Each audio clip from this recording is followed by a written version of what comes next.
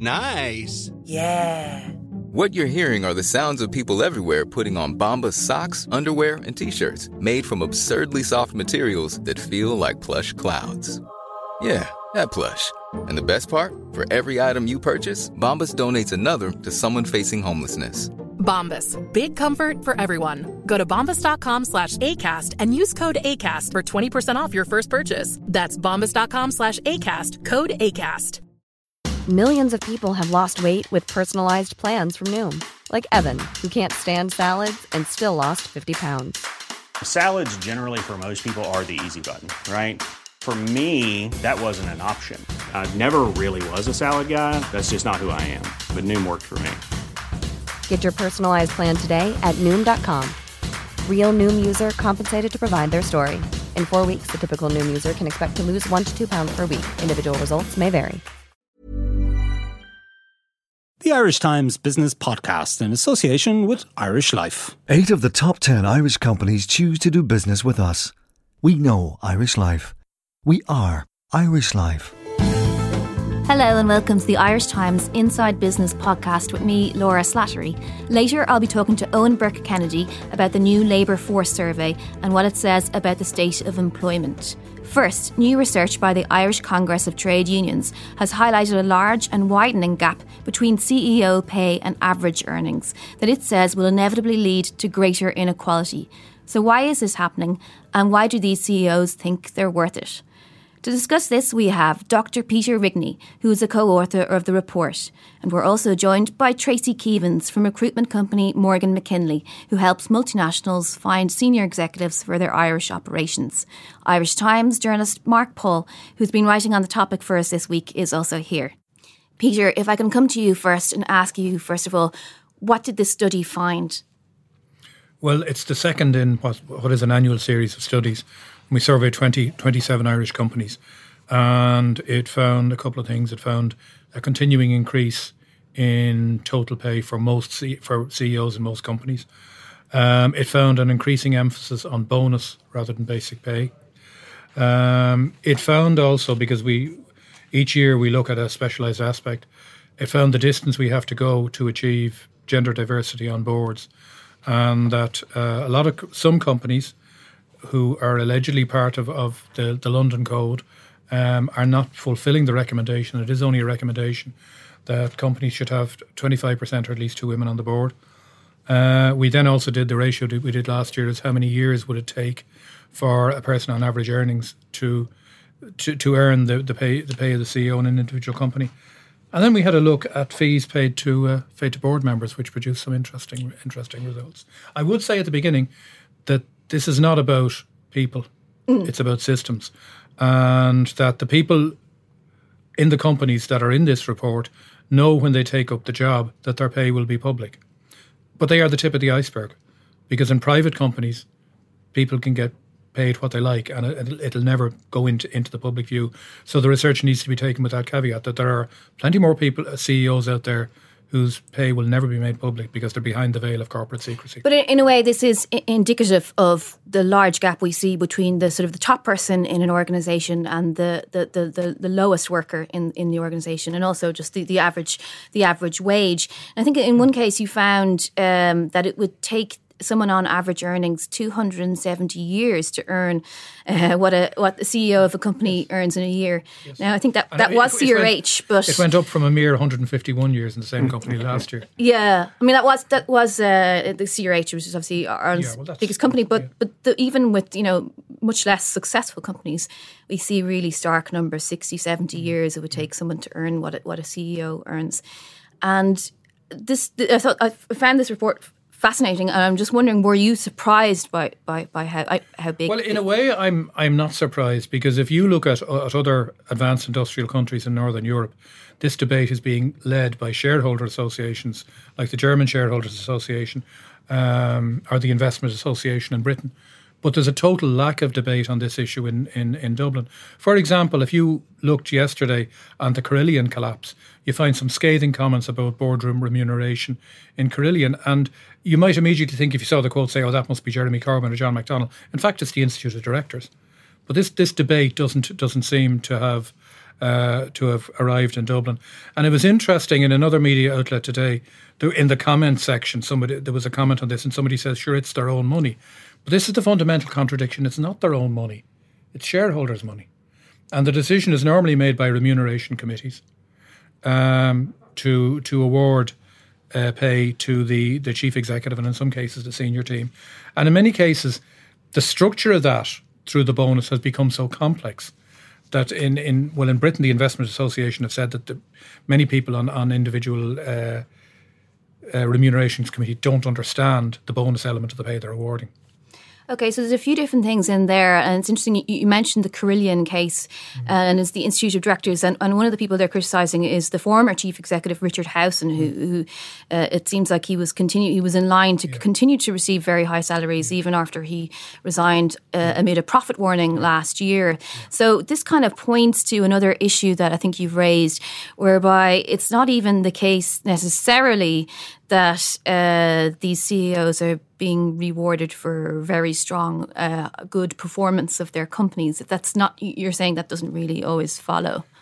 Look, there's an academic debate about that. Is does the structure of CEO rewards lead to good companies? And the question is very, very open.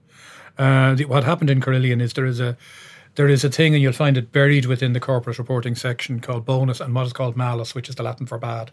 And the facility to withdraw a bonus if things go bad in a company. Now it appears on a very cursory look at the thing, that the Carillion directors decided to cut out the malus bit and award themselves the bonuses nevertheless. And that's pretty serious. Well, it is, I guess, if taxpayers have to foot the bill in the UK for that collapse. And we have plenty of experience of taxpayers having to foot the bill. Yes, we do. Tracy, I'll come to you next. Do you get a sense that CEO pay is spiralling, or how would you assess the latest trends for executive pay? Well, I think Peter's report is specific to the PLC and the semi-state commercial organisations. My role overseeing our foreign direct investment practice would give more visibility on the US multinationals. I think one of the key differentials or differences is the Irish businesses surveyed here, headquartered here, and very often have global operations, whereas the US or Canadian or European operations that are here are headquartered elsewhere. So the remit of responsibility isn't as great. That said, I would think there's more accountability for CEOs of Irish-led organisations that are headquartered here than maybe there are for some of those, because the level of responsibility and remit isn't as great. What is similar from the report is the level of base pay, which in the overall I think was less than 50%, and the rest was typically leveled towards long-term incentive plans, and that's certainly the direction of a lot of the US multinationals as well. They are very focused on generating incentives for the individual to perform, and they have a vested interest that their restricted stock units or stock options will enable them to have a greater say in the performance of the business and a greater return as a result of their own performance. So it's motivating and driving better performance. So that's the idea, that your performance is tied in with the performance of the company. That if you're overseeing a failure, then you too will suffer the financial effects. But does that happen then in practice? Does that follow through to reality? It does in most cases that we're seeing, certainly within the sectors. Again, for instance, if we say a US parent organisation, and in the US employment law is very different. They have at will, and where they can fire somebody for non-performance from day one. It's less judged by jury or investors within the business having their say. But ultimately, if somebody is not performing, they will be held accountable. But it will be results by numbers, and so if they're not generating the numbers, then yes. And we've seen it. We've seen people removed from higher positions, but due to dearth in talent shortages and leadership skills, I think in the case you were talking about, these people are still employed elsewhere. That's really interesting, isn't it? Because you can be in charge of a failure, and maybe you weren't to blame completely for a business failure. Perhaps it was bad timing, but you can still walk into another job at a similar level. You can. I mean, it depends on how profile the organisation is, and if it's within the same sector. A lot of these sectors tend to be well networked, but the reasons for that failure will be very visible to that sector. But if it's deemed that it's not the individual's sole responsibility, then yes, they are employable. So the pro in theory of long-term incentive plans is that your performance is tied to that of the company, but is the con that there's maybe slightly less transparency around these schemes and other bonuses? It's kind of hard from the outside looking in to sort of assess why is somebody getting $1 million and somebody else getting 500,000 as a bonus. Well, if it's a publicly quoted company on the US and the NASDAQ, they do have an obligation to declare where they're, particularly the type of stock options or long-term incentive plans that they're issuing, they would be obligated to issue an announcement to the marketplace that this is the allocation that's been made to the individual. So, but it's transparency maybe in a US market as opposed to it being local here, so it's not as visible to the local market here. Okay, that's very interesting. Mark, Congress says the debate on high CEO pay in Ireland lags behind the debate that's been had in other countries. It has a point, doesn't it? Yeah, we don't really have the culture over here of shareholder rebellions. We it's not in the UK. They're a little bit more forward thinking maybe in this. Maybe their shareholders or their shareholder organisations are a bit chippier over there, I think, perhaps. Look, if pressure is to come on executive pay, if executive pay is seen as excessive, it has to come from shareholders and shareholder groups, institutional shareholders. We've had sort of, you wouldn't call them rebellions, we've had sort of mini revolts in companies like Kingspanner and Greencore recently, or most recently I think Arista, that sort of Swiss-Irish bakery company. Nearly half of the directors there, of the shareholders, voted against the remuneration report at the last chance they got. Now Arista has special circumstances. It's gone through a terrible period of turmoil, and this was a way for the shareholders to really express their dissatisfaction. But we don't have a culture in Ireland of shareholders standing up and saying, you know what, I'm not happy with how the company's performing. I'm not happy with how much the executives are paying themselves via the remuneration committee, and we're going to vote against this. The votes that they have aren't binding anyway. They're just advisory votes. They're just like it's like flashing a yellow card or a red card. It's just a vote of protest. So it all falls into the general area of corporate governance, and we're not really terribly good in a lot of ways at corporate governance in Ireland. Irish listed companies have to follow UK corporate governance guidelines, and they're like, if you look at, leaving aside pay for a second, if you look at some companies that are listed on the Irish Stock Exchange, from a corporate governance point of view, they don't meet the guidelines. Now, the principle of the guidelines is comply or explain, and you can sort of make yourself meet the guidelines even if you're not. But if you look at companies like Independent News and Media, where they don't have enough independent directors on the board, Ryanair doesn't have enough independent directors on the board.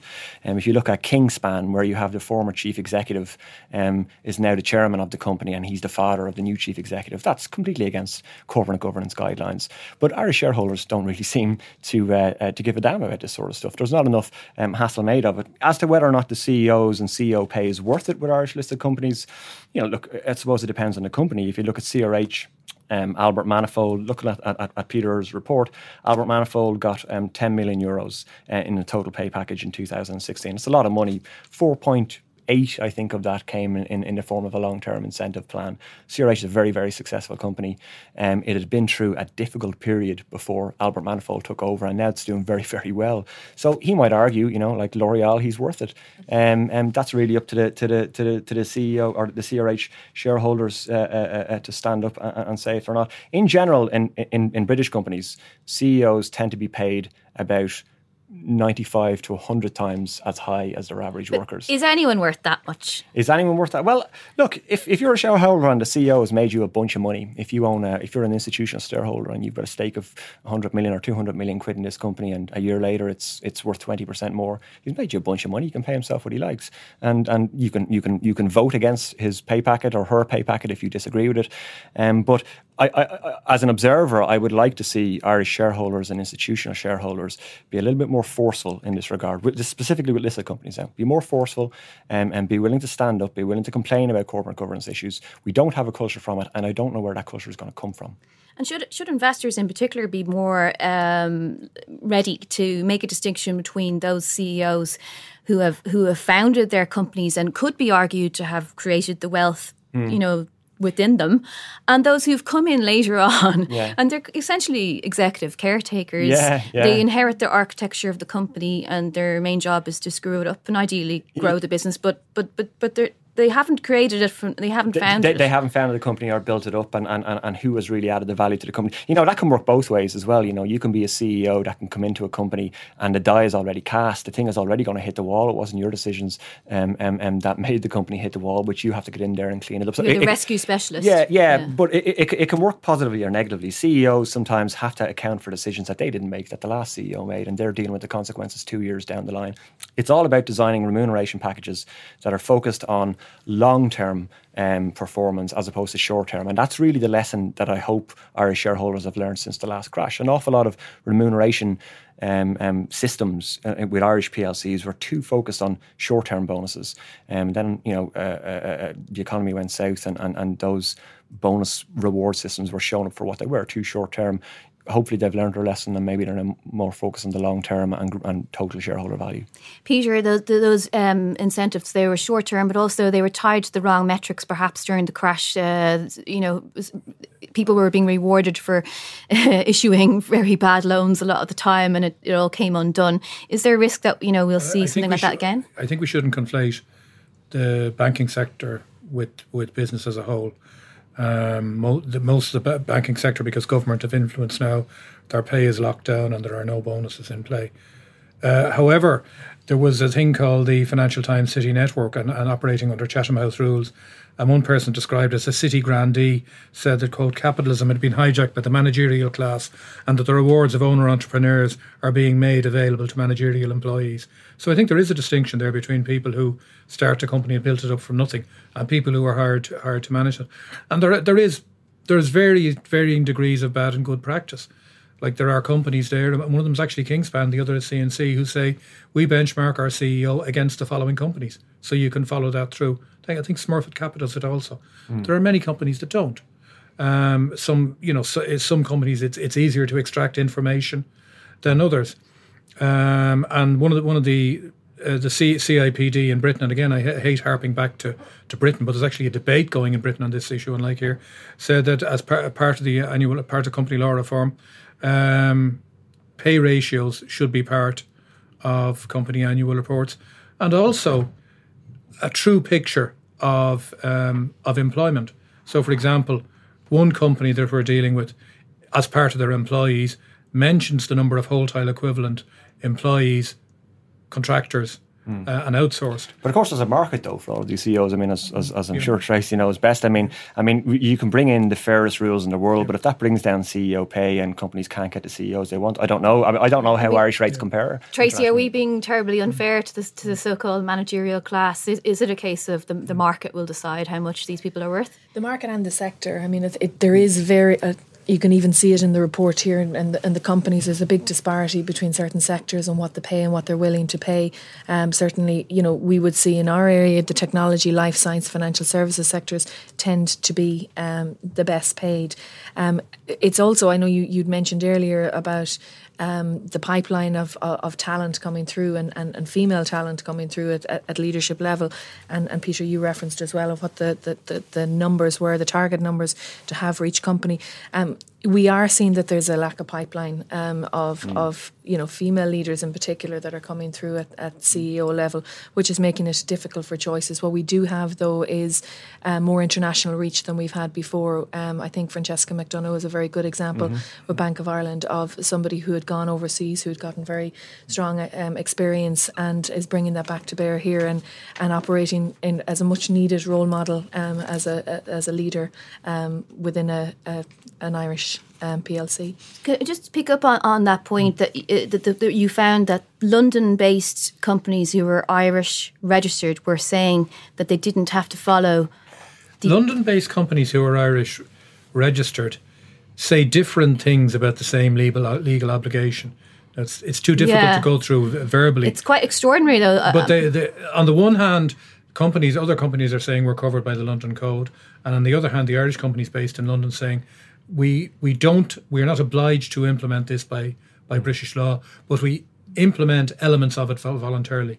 I'd actually understood that the Irish Stock Exchange had sort of said you're supposed to be following these codes and these UK codes. I don't know, but I mean that's one of the things that came out when we included the Irish companies based in London, is the differing forms of word being used to explain a legal obligation. And I would have imagined that if it was a legal obligation, you'd get a lawyer to get you a standard form of word. But if you had a culture among shareholders and Irish institutional shareholders of we will only stand for companies, we will only invest in companies who completely and utterly adhere to the code and don't just use the comply or explain rule to get around breaking the code, which is what a lot of them do. They don't comply with the rules on certain issues of corporate governance, certain Irish companies, and they explain. But I mean, take Ryanair as a prime example.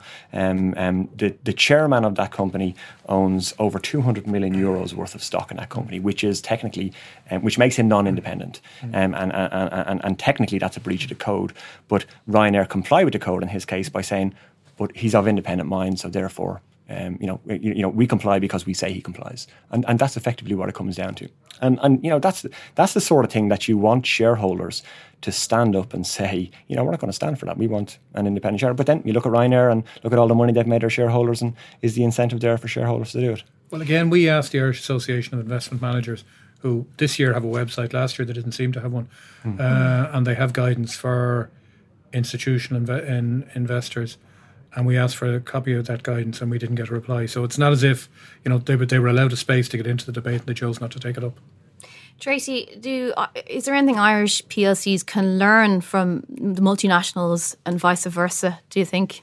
Yeah, I think it's the early stage in terms of building a strong pipeline of talent that's coming through the organisation that is able to, equipped with the leadership skills and encouraged to have those leadership skills. We've seen some of the US multinationals addressing, for instance, gender diversity, and they're being very transparent about it, and they're identifying, they're almost bringing in their own quotas to say, we really want, we have a positive bias towards females for this particular role, or males for another type of role that might be female-led, to achieve gender balance and within their organisations. I think the biggest thing is transparency. They have been very transparent here in how they wish to recruit talent for their organisations and what their longer term role is and expectations within the organisation. And my assumption would be that multinationals also pay very, very well. Is that the case? They do, but I'm looking at the pay outlined in this report. Here aren't bad either. Certainly they wouldn't be in line with the overall remuneration for the reasons I said, global versus more local operations and led. But certainly they would be attractive. But in terms of accountability, it goes beyond a local market. Here it tends to be a global marketplace that they're accountable. Okay, well, on that extremely well remunerated note, thank you very much to Peter, Tracy and Mark. After the break, we'll be talking about employment and how it's now measured in Ireland. Only 29% of us know how much we need to live on in retirement. Irish Life is changing that with Empower, a new approach to company pensions that helps change the way your employees think about their future. For more, go to irishlifeempower.ie or talk to your pension consultant. We know Irish Life. We are Irish Life. Irish Life Assurance PLC is regulated by the Central Bank of Ireland. All information sourced for Irish Life, June 2015. The Central Statistics Office has changed how it keeps track of conditions in the Irish labour market. Owen Burke-Kennedy is here to tell us how and why. Owen, what's going on? Right, so this week the CSO unveiled its new labour force survey, which essentially replaces the quarterly National Household Survey as the kind of main indicator of what's going on in the Irish labour market. So this new survey deploys a slightly different methodology, which I won't go into for the listener's sake, and incorporates revised population estimates from Census 2016. All of which, to cut a long story short, result in changes to some of our headline metrics, like the size of the labour force, the number of people employed in the Irish economy, and of course the unemployment rate. So it's a more accurate snapshot. Yeah, so absolutely. What did it actually tell us then right, this so, week? So some interesting nuggets came out of it. So, for example, the total number of people employed in the Irish economy is now calculated at 2.2 million, which is actually 6% higher than we previously thought. Headline unemployment was put at 6.2% in December. Now, if you're watching the figures closely, like I am, that's actually higher than the 6% previously signalled under the old data series. So that sounds like a backward step, but the CSO is keen to point out that the headline trend in the labour market in terms of rising employment and falling unemployment is continuing. So the figures have just been kind of essentially changed to reflect a more accurate picture of the labour market as a whole. Now, the headline we ran in the paper today was the annual increase in employment in the 12 months to Q3 last year was 2.2%, or 48,000 new jobs created in the Irish economy, which is kind of in line with the previous years. So the CSO are right to pinpoint the fact that it's continuing this jobs-rich growth. So we're still moving in the right direction. We're totally moving in the right direction. And one of the big things that's coming up is, on current projections, this means that we're going to eclipse the pre-crash peak in employment of 2.24 million recorded in 2007 later this year, essentially recouping all the jobs lost during the crash, which is a big milestone for any economy. And what kind of jobs are being created? Are they the same jobs that we had before? What's the difference? Yeah, that's an interesting one. Employment increased across 10 of the 14 sectors covered by the survey. So the fastest growing sectors were in admin and support services, which rose by 10%. Now that covers a vast swathe of the services sector here. There was also a 9% increase in employment in education. And of course, construction. Employment in construction picked up by 7%. And this, of course, is coinciding with a big upswing in office and house building across Dublin and other urban areas. Now, on the downside, there was falls in agricultural employment, which kind of continues a trend. But interestingly, there was also a fall in employment in professional, scientific and technical activities sector, which is perhaps worrying given the emphasis on getting more kids to study science-based subjects. Yeah, it's quite surprising as well, surprising, yeah. I would say. But overall, as you say, you know, whether it's 6 or 6.2, that unemployment figure, I mean, that's heading perhaps towards that 5% level that I think is the typical number that we say is, in fact, full employment. Yeah. Exactly. So that's going to happen, according to most estimates, later this year or in the early part of next year. And of course, then the whole emphasis in a lot of the commentators' narratives is going to be about overheating, because then we'll have reached full employment. And what happens after that, in theory, is that wages and prices begin to get bid up. And that's going to cause a new set of challenges for us. Yes, it's quite interesting because we've just been talking about very high levels of executive pay, chief executive pay in particular, which has been rising at a time that overall wages have been quite subdued. But maybe the signs are now perhaps that they won't be subdued for too much longer. And there's people who will point, as you say, to the possible negative consequences of that. Yeah, well, I think one of the big global trends at the moment is sluggish wage growth across many sectors. And this, I suppose, is why a lot of people aren't feeling the love, if for want of a better phrase, in the fastest growing economy in Europe. And wage growth has been slow in America, it's been slow in the UK, and it's slow here. And it just hasn't kept up with the headline metrics in growth and in employment. So we shouldn't necessarily party like it's 1998. No, I think that'd be a bit premature.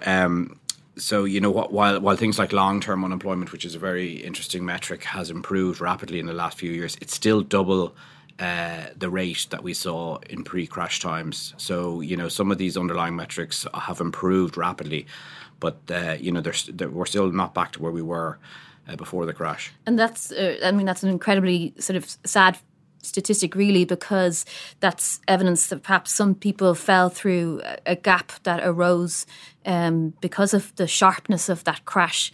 And exactly. It never came back to the jobs market. Exactly. And the longer you're away from the jobs market, the potential for de-skilling and falling out of the demand sectors is big.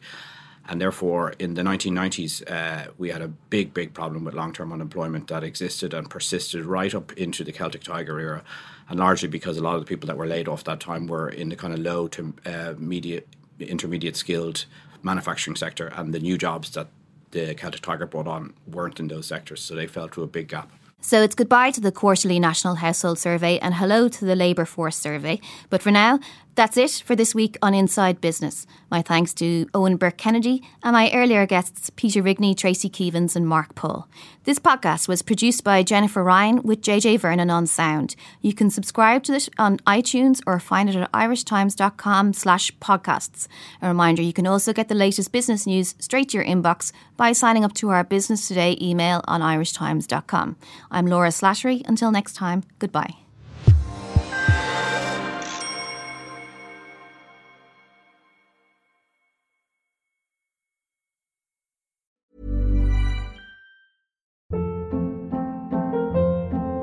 Hold up. What was that? Boring. No flavor. That was as bad as those leftovers you ate all week. Keke Palmer here, and it's time to say hello to something fresh and guilt-free. Hello Fresh. Jazz up dinner with pecan-crusted chicken or garlic butter shrimp scampi. Now that's music to my mouth. Hello Fresh. Let's get this dinner party started. Discover all the delicious possibilities at HelloFresh.com. When you make decisions for your company, you look for the no-brainers. And if you have a lot of mailing to do, Stamps.com is the ultimate no-brainer. It streamlines your processes to make your business more efficient, which makes you less busy. Mail checks, invoices, legal documents, and everything you need to keep your business running with Stamps.com. Seamlessly connect with every major marketplace and shopping cart. Schedule package pickups and see your cheapest and fastest shipping options from different carriers, with rates up to 89% off USPS and UPS rates. And with the Stamps.com mobile app, you can take care of mailing and shipping wherever you are. Make the same no-brainer decision as over 1 million other businesses with Stamps.com. Sign up with code PROGRAM for a 4-week trial, plus free postage and a free digital scale. No long-term commitments or contracts. That's Stamps.com. Code PROGRAM.